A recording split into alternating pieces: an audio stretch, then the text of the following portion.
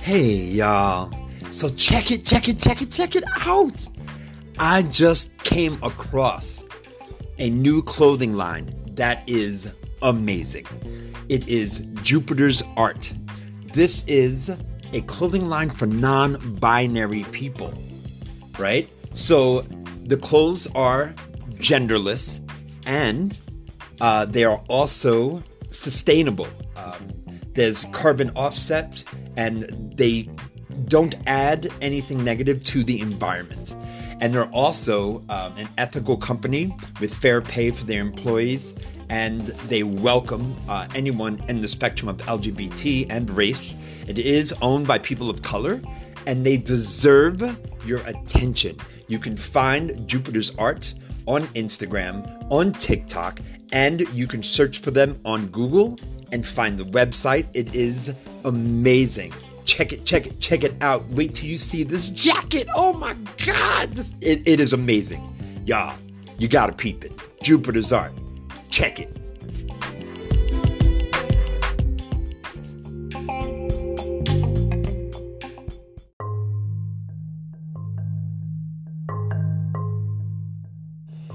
Hey, y'all. Have you ever heard of Old Gods of Appalachia? Well, if you haven't, you have now. Let me tell you. This is a horror anthology podcast, and it is absolutely amazing. They have characters, they have actors, they have different people doing voiceovers. It is so ridiculously dope. Y'all gotta check this out. I'm enthralled. I can't stop listening to it. This shit is crazy. And I gotta tell you, all the actors they're straight, they're queer, they're black, they're of color, they're male, they're female, they're they, thems, they, thems. This thing is so diverse, man. And there's actually some poets involved with this that I actually admire. So this is a big deal. Y'all gotta check out Old Gods of Appalachia wherever you listen to your podcasts. Hey, y'all. It's your fam, Black Fluid Poet, coming to you live from my most humblest of abode of books. Chilling out during this pandemic paradise where the quarantine wasn't cute, and I still got some resentments, by the way. Anyway, y'all, it is 2 o'clock in the morning. It is officially Mother's Day. And I miss my mom, and I've been holding back tears most of the evening. A lot of shows that I watch, they all had their Mother's Day show, and I was like, fuck, man, like I couldn't avoid it, you know? And I thought about some of those poignant moments between my mother and I. And they all they flash now. Like they all come at just like a small snapshot photo. And I remember all the details just from seeing that photo. And I relive all the details within seconds of just seeing the photo. So all these emotions come rushing to the edges of my skin. You know, like I just feel the emotions like just trembling my body in a lot of ways. And God, I miss that woman. I miss her toxic, dysfunctional, fucking rageaholic ass. I miss her. I miss her and her drinking. I miss her and her cynicism. I miss her and her sarcasm. I miss her and her sagacity. I miss her and her charm. I miss all the ways my mom made motherhood beautiful and treacherous.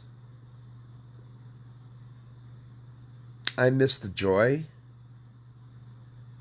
and I almost miss the pain just as much.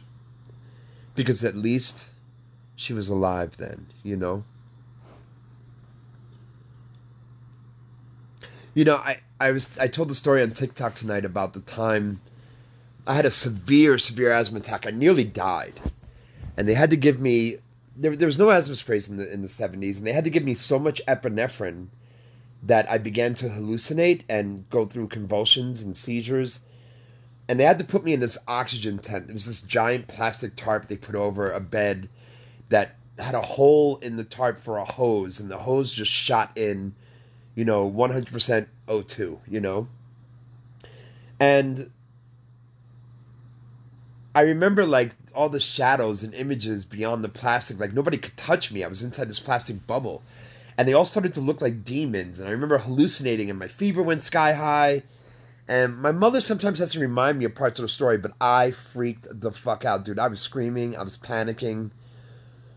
And my mother started cursing out everybody in the emergency room. What the fuck are you doing to my child?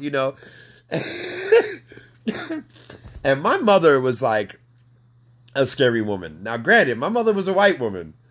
And she may have had her moments of being a Karen. But let me tell you, there ain't nothing about a Karen grown up in Harlem, New York City, with platinum blonde cornrows in her hair, 5'10", 350 pounds. I wish a motherfucker would argue with my mama. Let me tell you, she wasn't playing. And when she started going, "You motherfuckers better do something with my child," they scrambled. These people motherfucking scrambled. You hear me? But I remember talking to doctors, and my mother's just going, "What the fuck? What do I do?" She just wanted to fix it. And I'm a lot like that now, But doctors were, all these middle-aged white men were just all pontificating about, oh, he needs a dry climate. He needs a warmer climate. He needs, a humidifier in his room. No, he needs a dehumidifier in his room.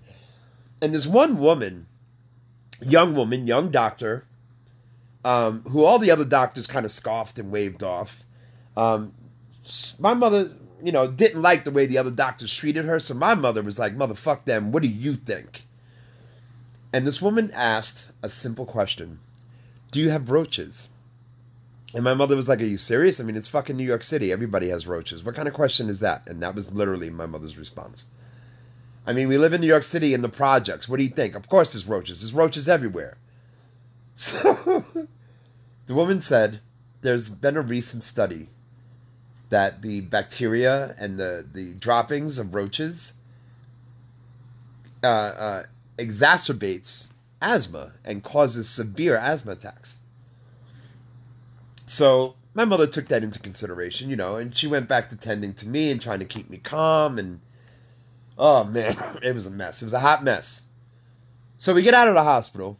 It's, maybe 8 to 12 hours later. It's daylight. And, my mom has left to go get food and stuff like that. So I wasn't thinking anything of it when my mom left. Little did I know she was making plans to change our lives.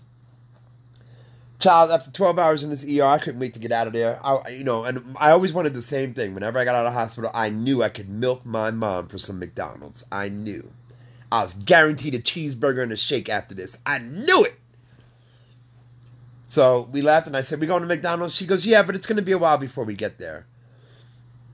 And we go outside, and someone who I called Aunt Georgia, who was a friend of my mother's, a woman named Georgia, who lived in New Jersey. And Georgia came to pick us up. And strangely enough, like, why didn't we just take a cab home? Like, why Georgia would drive all the way from, fucking Jersey? Like, this didn't make no sense to me. But with my mama, if you a child, you ain't asking a lot of questions. Just get in the damn car. You know what I mean? So I got in the car, but I couldn't help it. I was like, "Aunt Georgia, what are you doing here?"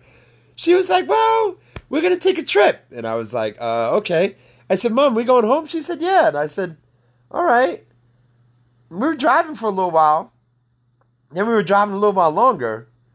And then we were driving a little while longer. And I said, "Mom?" She said, "Yes, honey." I said, "We're not going home. Where are we going?" And she said, "John, we're going to our new home." And in 12 hours' time, my mother had organized a new place to live out of the projects, out of New York City, and hopefully into a better environment for my health. So we get to Jersey, and of course, the first place we go is a McDonald's in Englewood, New Jersey, just off of Palisades Avenue. Shout out to Englewood. That was my New Jersey experience. That's where my New Jersey experience started. And then after we went to McDonald's, we went back to Aunt Georgia's house. And she had a big, beautiful house. I had never been in a house like this, yo. I had never been to a house like this. I'm trying to tell you. This shit was unbelievable. It was like one of those real for real houses with like a basement and like, you know, the regular floor with like the living room, the dining room, the kitchen. And you could like run a circle around it. It was like a little track, you know. And then there was, you know, you go upstairs. That's where all the bedrooms are. And you went upstairs again and there was a fully furnished attic. And yo, this shit was like the Brady Bunch. You hear me? I was shocked, right? Because I was like, are we in a real house? Like in a real house. Kind of like the ones the white people have on TV. You know, in Georgia was black. And I didn't know black people had nice houses like this. I was floored. You know, I mean, I was 8. What did I fucking know? But I thought all black people lived in the projects, you know? But anyway, so like, there were some kids in the neighborhood that I had met from just being outside and stuff. And it had gotten to be evening time. And I noticed this amazing thing, right? There were these weird lights. Just, there was a big, big yard, right? And there were these weird lights that just flickered in the air, just flickered on and off. They were green. And I remember they scared the shit out of me. I said, what the hell are these lights? And the kids were like, those are lightning bugs. And I said, lightning bugs? I had never seen one before, dude. I was from New York City. They don't have that shit in New York City. So I said, what the hell's a lightning bug? And I mean, they may have had them at Central Park, but who goes to Central Park when you live in the projects? You know what I mean? Come on. Anyway, so I digress. But anyway, the kids showed me the lightning bugs, and then they showed me how you could catch them. And I was like, catch them? They're like, yeah, you just catch them, and then they light up in your hands. And we were running around this yard catching these lightning bugs, and I was amazed. It was like magic. It was magical. Like the suburbs were like this new magic garden for me. I mean, there were trees and bushes and lawns and fucking lightning bugs. What the fuck? You know, people had cars and there was a McDonald's nearby? What the hell? There's no a McDonald's nearby. I was in heaven, dog. I was in heaven. I was in paradise. And my mom starts crying. And I hadn't realized it. I hadn't needed any kind of asthma medication the entire day. I ran and didn't get an asthma attack. I was around trees and shrubs. There was even a cat and a dog. And I didn't get an asthma attack. And my mother just sobbed watching me run around a yard. And there's a lot to be said about that, right? First of all, could you imagine if, like the other male doctors, we ignored the young female doctor because she was a woman? Because what does she know? Because she's so young? You know, like, had we aligned ourselves with the patriarchy and with white supremacy, we would have shunned this young woman with ageism and sexism, you know, and we'd have just been like, oh, what does she know? You know, she's just a babbling broad. Like, let me listen to the men. The men are the smart ones, you know. So had we adhered to white supremacy and patriarchy and ableism, I mean, and ageism, not ableism, ageism, I would never have moved. I could have eventually gotten an asthma attack and died in the projects. And then there's, like, my mother. I don't think I said this yet. We left everything behind. My mother refused to bring any of the clothes, the washing machine, the dryer, nothing. The stereo, the television, her clothes, nothing. Not the beds, the furniture. She left everything there. Because there were roaches and possible roach eggs in it. So she was like, fuck it, we starting over in Jersey. And I shit you not, my mother took me clothes shopping the very next day. I had no clothes for school, notebooks, nothing. I didn't have any shoes, nothing. She made it happen. And she found herself a new job in Jersey. Eventually got a car. My mom made shit happen. You know how like moms can like make a dope Christmas out of like, tinfoil or fucking newspaper or string or whatever.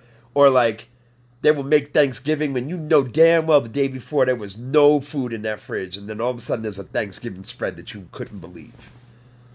My mom took the labor of having to move with her child and turned it into magic, into a celebration, into love, into a miracle. Had my mother not been courageous enough to take what this woman doctor said to her to heart, if she wasn't open-minded enough to listen to another woman, I'd still be in the projects today, maybe. But my mom said, fuck it. She was willing to try it. She wanted to fix it. And there it was. I was doing better than I had ever been doing before. I miss that woman. We used to talk, all this talk about Roe versus Wade, and I don't want to get into the politics of it all right now, but I will say this. There was a time when my mother was on her deathbed. She was home. We would sit around and we'd watch Law and Order SVU. And she'd have her fentanyl patch on and her IV of antibiotics. My mom had something called osteomyelitis. It was a severe infection of the bone marrow. And at the time, there was no cure. There was no antibiotic strong enough. I hear there's treatment for it now. And that's good for the people who are around and sick with osteomyelitis now. But there was nothing for my mother back then. And my mother died in 2003. But when my mom was on her deathbed, we used to watch, all the Law and Order episodes. And we played this game where we used to have to guess who the culprit was before they told us who the culprit was. And you always knew it was like either some washed up actor that you never saw before, that you haven't seen in like forever, or some actor that you never saw before that had a little too much of a speaking part. And you're like, that's them. So we used to just play this game all the time. And sometimes she'd be right and sometimes I'd be right. And whenever I was right, she would go, oh, shit. And whenever she was right, she would go, heh. And we had been doing that for quite some time, But this one night, I just thought about us. And I thought about her raising me. And, through it all, I don't think I would change anything. My mom was a pretty amazing woman with all of her faults. Pretty amazing woman. Nonetheless, people are complicated, and I'm learning that more and more now than ever. But I said to my mother, I was just feeling warm and vulnerable, and I just said, Mom, I never thanked you. Like, I just want to thank you. And she said, thank me? Thank me for what? What are you talking about? And I said, you had 8 kids. Like, you found out you were pregnant with a 9th kid, and you kept me, and I just want to say thank you, because I could have ended up in a garbage can. This woman, I fucking miss my mother, but y'all, let me tell you what this woman said to me. She said, John, don't thank me. Because let me tell you, Roe versus Wade didn't come till 73, but if it had been there before April of 1970, you wouldn't even be a fucking memory. And I was like, Mom! She was like, oh, I'm not kidding. You said it yourself. I was in a 2-bedroom apartment in the projects. John, I was tired. I had 8 fucking kids. Then I had all your cousins living with us. There were so many kids in my house, I could have had a school. Which is true, y'all. We had 2 sets of bunk beds in the back room. And I don't know how many kids fit on them beds, but there was a lot of us. They got pushed together. And we camped out in that motherfucker. I can't tell you how many times. That I think at one time I remember 11 of us back there. Between cousins and siblings and stuff. But I couldn't tell you an exact number. But my mom said, John, I didn't want any more kids. I didn't want you. I hope you don't take this too personal, but I didn't want you. I didn't want to do it again. I was tired. And then you were born. And fuck me. You were born and you had health problems and shit going on with you. And I was just like, oh fuck. And you were colic. God, there was one night I almost picked you up out of the damn crib and I almost threw you against the wall. You were crying so much. And I was like, Mom. Meanwhile, my mom has completely annihilated my moment of vulnerability, where I heard this loving piano music in the background as I said this intimate shit to her. And I thought her to say, oh, John, I wouldn't have it any other way than to have you as part of my family. Like, you were the blessing. You know, I was expecting something pretty. She goes, John, don't thank me. You almost got sucked up and spit out. You know what I mean? I was like, fuck! But, yeah, that was my mom, you know. That was just my mom. And, I miss her, y'all. I miss her. Oh, I miss her so much. You know, when you can't trust the clergy and you know the politicians are lying to you,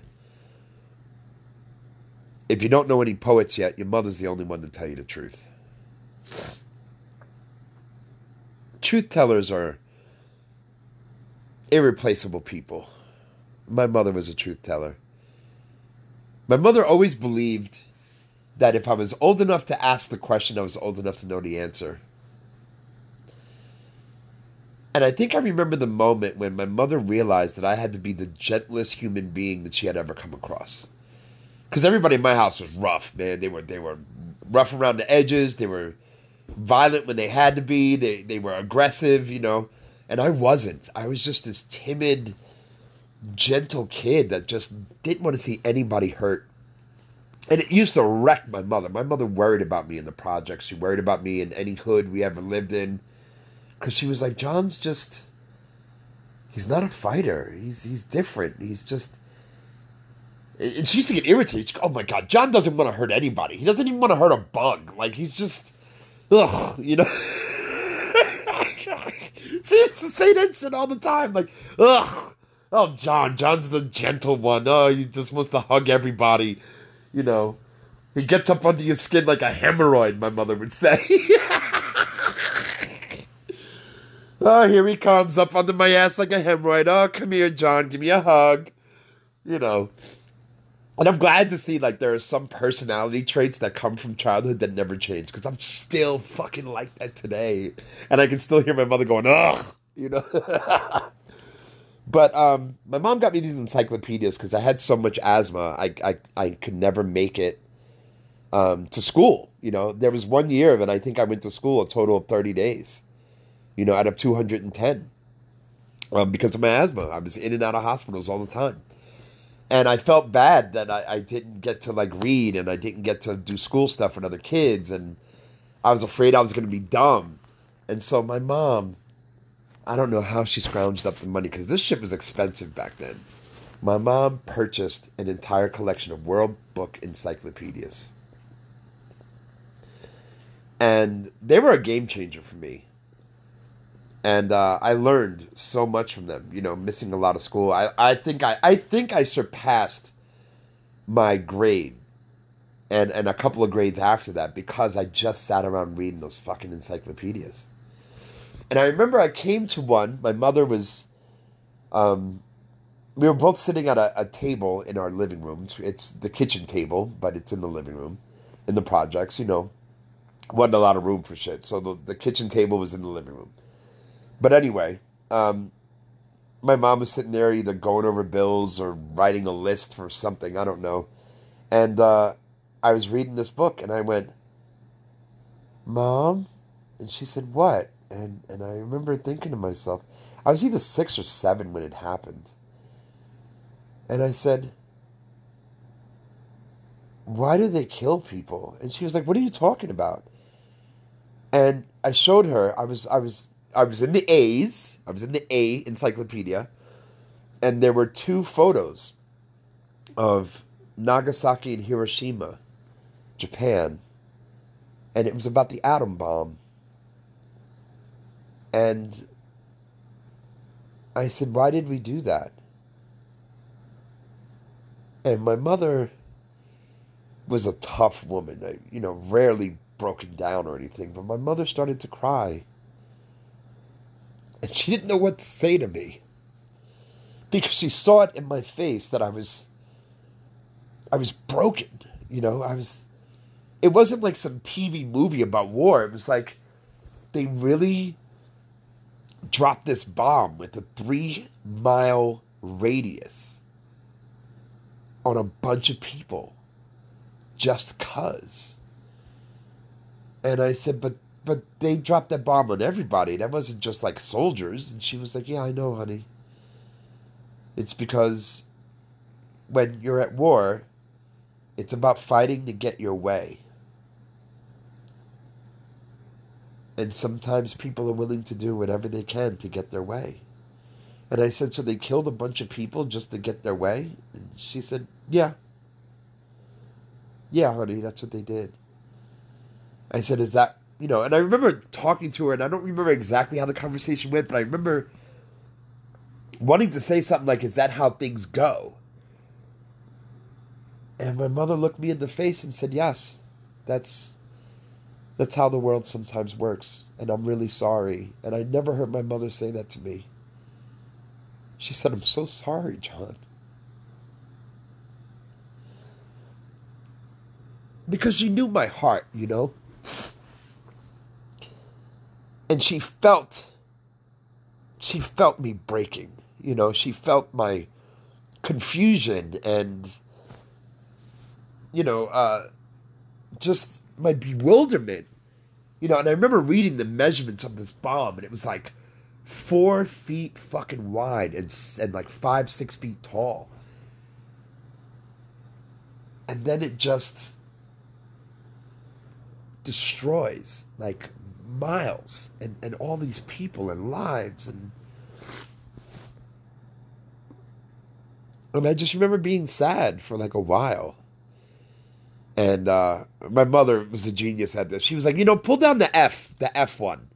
And I pulled down the F one. She goes, do you know how many different flowers there are in the world? And my mother starts showing me all the flowers. I was staring at these pictures for hours, man. And I know my mother felt like, phew, because I know she felt like she dodged a bullet, because I had a lot of questions after that bomb thing. And I remember getting to the civil rights.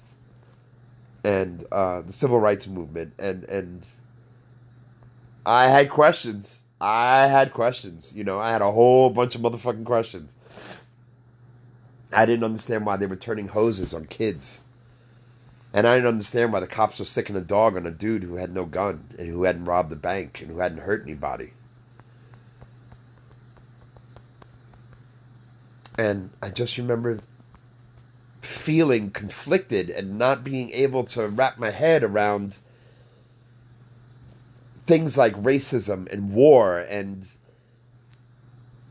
it just, there wasn't a gray area, I guess when you're a kid, it's wrong, there's right and there's wrong, and that's it, and this is fucking wrong, And I remember looking at my mom like, why did we do this? Like, it's wrong. And my mother would just go, honey, it's hard to explain. And that was her answer so often, honey, it's hard to explain. But she would explain. And she told me about, the Montgomery bus boycott. And she, told me that black people were tired of having to sit in the back of the bus. And, she told me about black men being lynched. And she told me about black women being raped. Like, she told me everything. And not all that day, mind you, but she told me the things that were seemingly unbearable. And I remember being older and asking her, like, why would you tell me all that stuff? She said, John, because you wanted to know. And who's to say what you're supposed to keep from a child or tell a child? If the child is asking, maybe their spirit needs them to know. So you just fucking tell them. If they ask the question, you tell them. And I often wonder if having that kind of information, that kind of context, and, I often wonder if that's what made me so emotionally sturdy when my mother ended up going to prison. I wonder if that's what held me together when I was 14, 15, and 16 and had to make a bunch of really grown-ass decisions at such a young age, I think that contributed to the maturity I had at a very young age. I was a very mature kid. I mean, think about it. I couldn't play sports.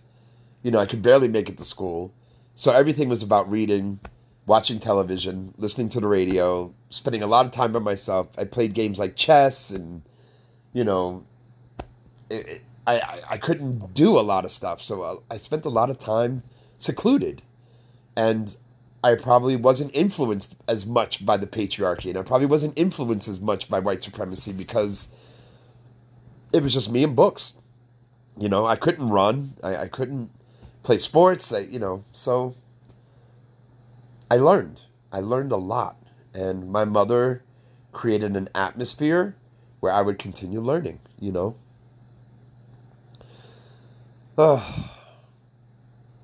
Be right back.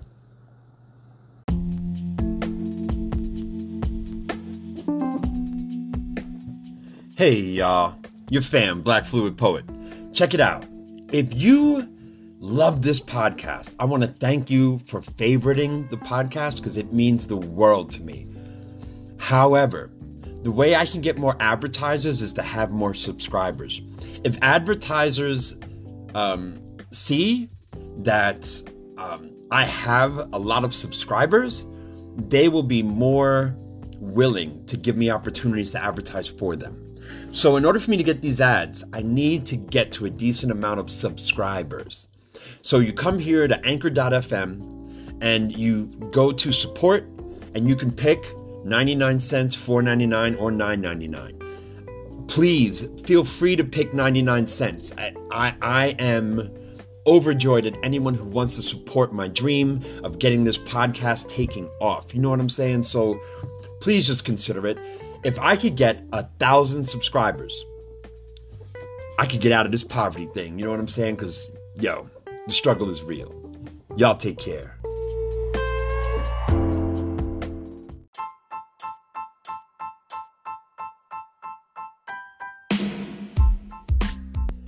Hey, y'all. You ever heard of an amazing young woman by the name of Zinzi Smith? Well, I have. And her and I had just an amazing conversation on Beyonce's internet. I will have you know that 20-year-old Zinzi Smith has her own black woman-owned business for an entire year now teaching spin classes. And let me tell you, she's enthusiastic. She wants the world to know that she's ready to help you shed them pounds from Thanksgiving and Christmas and help you keep up with that New Year's resolution that all of us middle-aged people like to make while we're still making them. So I, for one, am going to try and take one of her classes, just $15 for an online class with Zinzi Smith. She also teaches in person in studios in Brooklyn and in Queens and NYC. And all around, I got to tell you, I am just in awe of her. So you can reach out to her on Spin with Zin. That's Spin with Z-I-N on TikTok and on Instagram. And let her know that you heard it here on Black Fluid Poets Podcast. And you trying to shed them pounds and keep up that New Year's resolution. You feel me? So give her a shout out. Let me know how it went.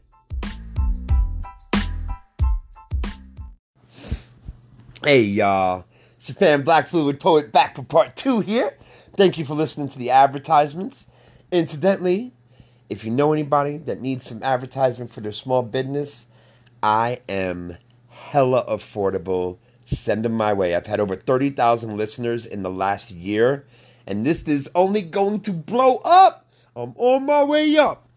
On my way up. So, anyway, I digress. Back to my mom.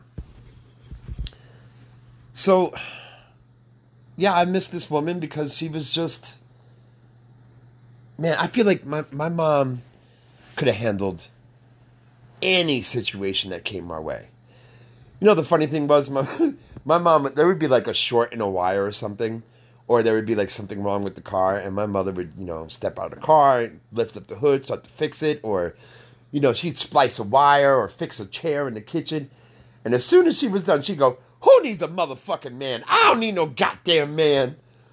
And I don't know if that did damage to my young manhood or if it just entertained me, but I remember having an uncomfortable laugh whenever she said that. She taught me so much. She taught me things that academics are talking about today. She taught me things about how complicated people are. You know, she taught me things about intersectionality before there was a such word as inter-fucking-sectionality. Like, my mom was like, well, John, you got to keep in mind, this isn't just any woman. This is a black woman. And this isn't just any black woman. This is an old black woman. Like, there are things that she finds, that she deems respectful and good, and things that she finds disrespectful and bad that you may not understand. And she helped me to see people as different, but the same. Like, we all want, I hope, we all want love. We all want joy. We all want endurance. But, like, where we come from and where those priorities are going to be different. And she helped me to listen to people because of that. Because I was looking for the intrinsic things that made a person slightly different from me, even though we were both human beings. And it made me curious about human beings. And I think that's why I've been a relatively good podcaster. I think that's why I've been, you know, a good creator on TikTok and, you know, Instagram. And I think that's also why I've been a good waiter over the years and a good counselor at one time when I worked at a detox. Because it wasn't hard for me to see what was unique about other people because I had been learning to look for it my whole life. Something else that people say about me is that I'm very considerate. And I don't think that came with birth. I really don't. I think that that's an emotional intelligence that I slowly learned through my mother, through the culture my mom set up. Because my mom was quick to say, did you think about anybody else when you did this? Did you think about who this would hurt before you did it? Did you think about what I might do if you had done that? Like, my mom would always beat into my head that I wasn't the only one. John, you're not the only one in this house. John, you're not my only child. John, you're not the only boy. Like, she was constantly reminding me that it wasn't always about me, that the world, didn't spin around my life, and that the sun didn't rise and set in the crack of my ass, which is something she used to always say. The sun don't rise and set in the crack of your ass, boy. But, she prepared me to be part of a community because of that. Now, I could talk about all the horrible decisions, choices, and chances my mother screwed up, and I can talk about, what led her to prison, and I can talk about, all her flaws and the beatings and the violence and the alcoholism and the drugs and the poverty. But, I will. Another day. I will. But right now we're talking about this part. We're talking about all the wonderful things about this woman that I missed. I especially want to take a moment right now, though, for the people who don't have a good relationship with their mother, the people who don't talk to their mother anymore, the people who may have buried their mother long ago and they really kind of feel ambivalent about it for whatever reasons that their relationship was strained. And I want to tell those people I'm sorry. I'm sorry, and there was a point in my relationship with my mother, but that could have been us. I could have just walked away from her. And I don't know what it was about my mother that made her change, but there was a lot of things that my mother saw differently after she got out of prison, and she didn't want to lose me, and she worked really hard to help us rebuild our relationship. And I don't know if it necessarily rebuilt, because I was still hurt about a lot of stuff, and I was kind of distant from my mother because, could you imagine 12 years? 12 years my mom spent in jail and prison. And I couldn't hug her.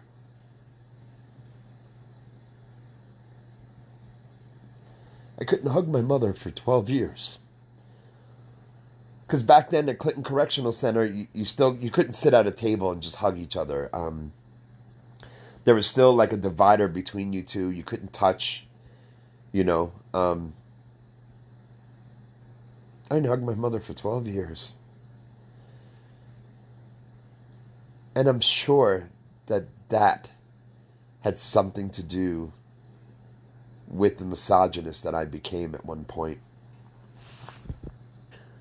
Because I became bitter and angry, and I was angry at all women. I was angry that my mom was gone, you know. And I made some women in my life, I made them pay for it. I made them pay for my motherless experience through adolescence, you know. And it's sad, but it's true. That's the truth. You know, I'm not gonna doll it up. That's what it was. But I'm grateful for the experiences I had. And to those people who have those strained relationships, I can say that the moment I've decided that I'm friends with somebody is also the moment that I've accepted that I'm going to let them down at one point or another. Whenever I'm in a relationship, a loving relationship, whether it be a friendship or with my children or with a potential spouse or partner, I understand that at some point I am going to fail them. This whole I'm never going to fail you. I'm always going to be there for you. That sounds great. I mean, it looks great in movies, but that's not how life works. And I've accepted that I'm going to fall short, you know. And by looking back on my relationship with my mother fell short a lot. And we forget that motherfuckers come into parenting with whatever the hell they have and they try to make that shit work because there ain't no instruction manual for that shit. Society has a way of telling people how to do things even if it's wrong. And we just blindly go with it, you know. You look at colonialism, and you look at slavery, and you look at, riots and lynchings, and, over the years, just historically, we as a species, humanity, we tend to do some shit until people start dying, or until the majority, the social conscience of the majority says this is no longer acceptable. And then we eventually start to change. But usually there's a lot of bodies behind that decision. And I just want to say, if you're having a hard time forgiving your mom, I'm not talking about dads right now, I'm just talking about moms. If you're having a hard time forgiving your mom, I get it. There's been some shit that I had a hard time letting go of with my mother. And yeah, you only get one, blah, blah, blah, blah, blah. That's not what I want to tell you. What I want to say is this. Your mother is a human being who has obviously fallen short, and she may not ever change. She may not ever get any better. And it took me as an individual deciding how I was going to treat my mother regardless of however she treated me. And I've taken that through all aspects of my life. I've decided I'm going to treat people a specific way, no matter how they treat me, because I am who I am. And I'm a loving, considerate, kind, generous person. And that's how I treat other people, with love and kindness and generosity. And maybe they don't treat me the same way. And that sucks. And it's unfortunate. However, that ain't my problem. My problem is making sure I treat people the way I know I need to treat people. And that's one of the many lessons I got from my mother. Happy Mother's Day, y'all. Maybe we'll talk about this again some other time. Peace.